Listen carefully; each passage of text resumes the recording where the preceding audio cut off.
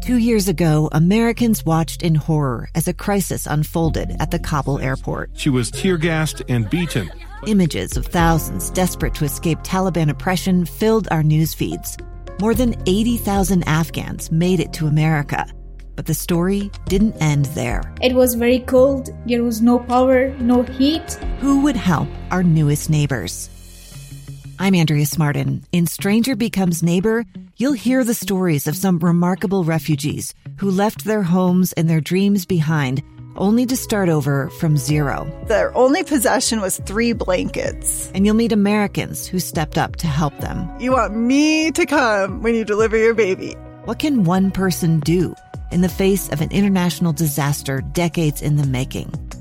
That's Stranger Becomes Neighbor. Find us at kslpodcast.com. Follow us on Apple Podcasts or anywhere else you listen. Inside Sources. Welcome back to Inside Sources. I'm Ethan Millard. I'm filling in for Boyd Matheson today. Thanks so much for tuning in. And I'm going to talk briefly about Afghanistan. And I want to share something with you. So when you guys remember the Nightside Project. And the Nightside Project, when it came to current events, we were always excited to share some hot take. And as I've gotten older, not that I'm an old man now, but I think I'm more mature than when Alex and I first started with the Nightside Project. I'm less about the hot takes these days. And as I've watched what's happened in Afghanistan, I've had a few people say, "Oh, what do you think about this? What do you think about this?" And honestly, I don't have an opinion on it. Not that I haven't been watching it. Not that I'm apathetic. I don't think I'm going to have an opinion on this for a couple of years. I honestly don't.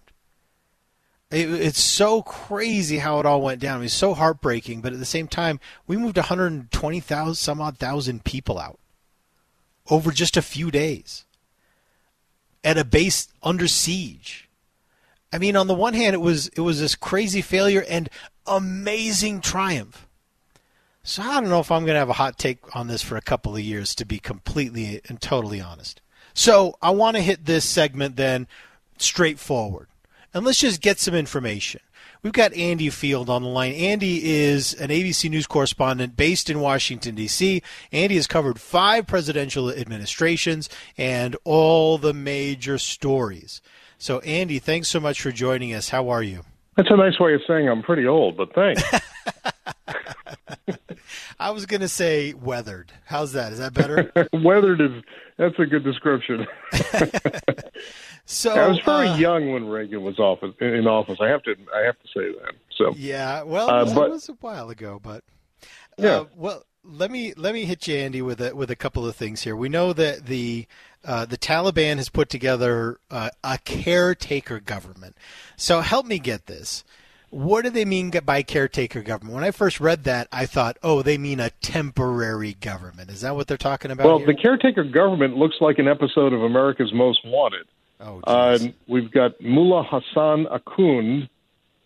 He's the new acting prime minister, who also happens to be on the UN sanctions list.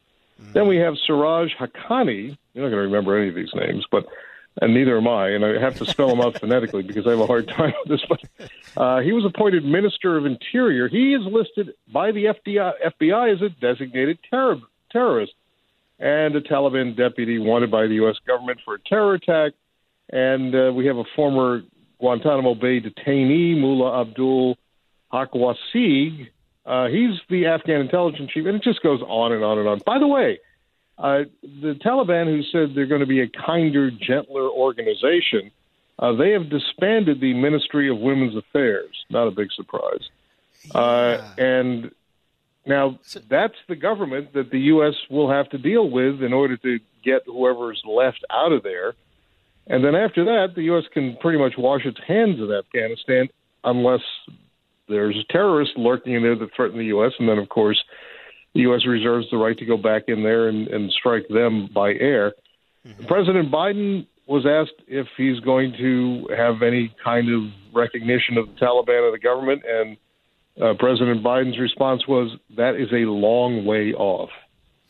Well, and this is where, and I know you're aware of this because you've you've got experience with the executive branch, but we're having to negotiate just the last little bit with Afghanistan. But we're now in a position where the people that we have to negotiate with are people that we should not be negotiating with and that we prefer not to. And I think this is an element where I think probably any administration would prefer to do this part as quietly as possible. Look, this isn't something new. Talk about presidents going way back. You remember the Iran-Contra deal, Sure. where the U.S. Ollie North was secretly getting weapons from one place, from Iran, and getting them to the Contras in Central America. All of this was hush-hush. Publicly, the administration would say, we don't like any of these people. And yet, behind the scenes, they were making deals with them. This happens all the time in diplomacy, whether we like it or not. It's really a matter of necessity. It's not necessarily something you'd want to do. And the Biden administration and the U.S. State Department will say it until they're blue in the face that this is not how they planned for this thing to end. Now, it seemed chaotic at the end, but it was chaotic in large part because the Afghan government that was in place simply folded. And the Afghan army that the U.S. spent 20 years training also simply folded. So the Taliban didn't have a whole lot of difficulty walking in and taking over. And at that point, the U.S. had only 2,500 troops in Afghanistan. And that wasn't necessarily Joe Biden's doing. This was former President Trump drew that down to that point when Joe Biden took office at the end of January. And he had a couple of months to decide, am I going to live up to this agreement that the Trump administration put in place and get our troops out of there and stop risking American lives, or am I going to add more troops? Well, his assessment and the U.S. Department of Defense assessment was the Afghan government can hold up at least until we get out of there. But they didn't, and that's why we had this emergency at the end. So let's pivot a little bit to what you mentioned, which is about the Ministry of Women's Affairs in Afghanistan, which the Taliban has shuttered. And we've heard them on a couple of opportunities they've had to say, hey, we don't want to be a pariah. We want to govern inclusively. That means rights for women, et cetera, et cetera. Have we seen any evidence that they're interested in a more inclusive or mainstream government than they ran previously? Not so far. And who knows what's going to happen inside that country. Certainly, there are a lot of citizens in Afghanistan that are none too happy about what's going on. Remember, the Taliban fighters, I think, are, I don't know how many, 75,000 strong?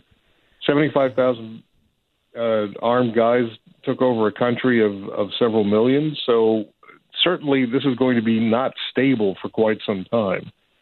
Our parochial interest appears to be we just want to get the Americans out of there, and any Afghans that continue to help us with these special immigrant visas. The State Department continues to say that the vast majority of the 100 or so people still in the country that have American passports have dual passports, meaning that they may have been born in Afghanistan, became U.S. citizens, or vice versa. And they were people who stuck around to the very end, disregarding warnings from the State Department as far back as last March to get out of there, that it was very dangerous and they had to leave. They didn't. And, the Biden administration, the State Department hasn't come out and said this, but if you read between the lines, what they're saying is, look, we did everything we could to get you out of there, and you didn't help yourself, so we're trying to help you now, but you can't blame us for this. Yeah. Boy, it's so frustrating that it's all not over. That it's just kind of keeps trickling. Although it'll and this is the part that I think is impossible for President Biden is even if they get everyone out that really, let's say they get everyone out that really wants to get out. If there are any Americans that are still in there that were so-called left behind, that's a political liability for the president. He'll have to own that. People are going to blame him for it. Well, look what happened to Jimmy Carter, who I did not cover, by the way. That's way too. I don't know. I was in the womb probably. But when Jimmy Carter was in office, the Iran hostage thing destroyed his presidency. Yeah. He became a guy who didn't last. And Ronald Reagan took over. And the second Ronald Reagan took over, they released the hostages. And they did it because they didn't want to do it under Jimmy Carter. Yeah. Well, Andy, it's great chatting with you. Thanks so much for this good insight and good information. Andy Field is an ABC News correspondent, very young guy based in Washington, D.C., just starting out in his career. Andy, we wish you all the best. I look in the mirror in the morning and I don't see that young guy. Some old guy snuck in. All right. Hey, Andy, thanks so much for your time. We appreciate it. Thank you. All right, we're going to grab a quick news, traffic, and weather break. When we come back, Rivalry Week. A gun in the face. Then all of a sudden, they all kind of lined up. They pointed their guns at me. And this is the point where I thought, I'm going to die today. Started 2 years of horror for an American in Venezuela. They said, you need to give us your phone and get ready because you're coming with us. I'm Becky Bruce, and I spent a year researching and piecing together Josh and Tammy Holt's story about their ordeal in a notorious prison. That's when everything started to turn bad. We had another pound on the door. Boom, boom, boom. And there was the police once again. You can binge all of the episodes of Hope in Darkness on KSLPodcasts.com or wherever you get your podcasts.